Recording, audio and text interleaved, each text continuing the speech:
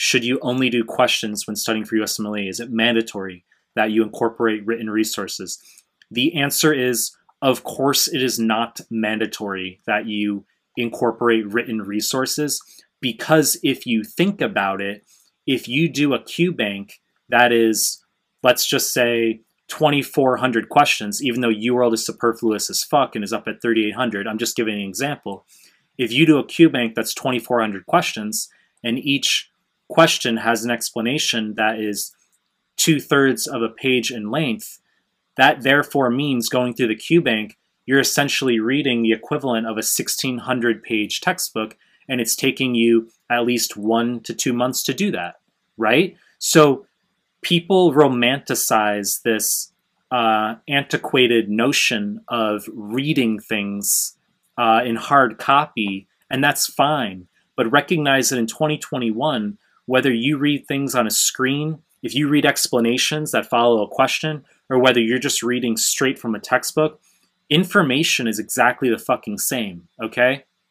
So it's advantageous, I think, that we can just pretty much study for the USMLE actively through questions, okay? Now, if you choose to incorporate written resources, obviously, there's my high-yield PDFs that are for free on my website that are fucking excellent.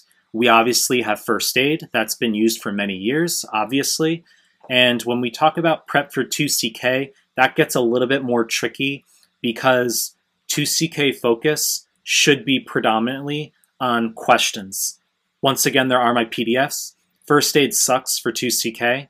And when we talk about individual rotations, there are occasional side resources that can be used. But overall, my point is that if your concern is that which originates from, should I be reading actual hard copy written resources in addition to questions? The answer is it's not mandatory. No, okay? You can get by with just doing lots of QBank and the NBMEs, and that is sufficient in 2021, okay?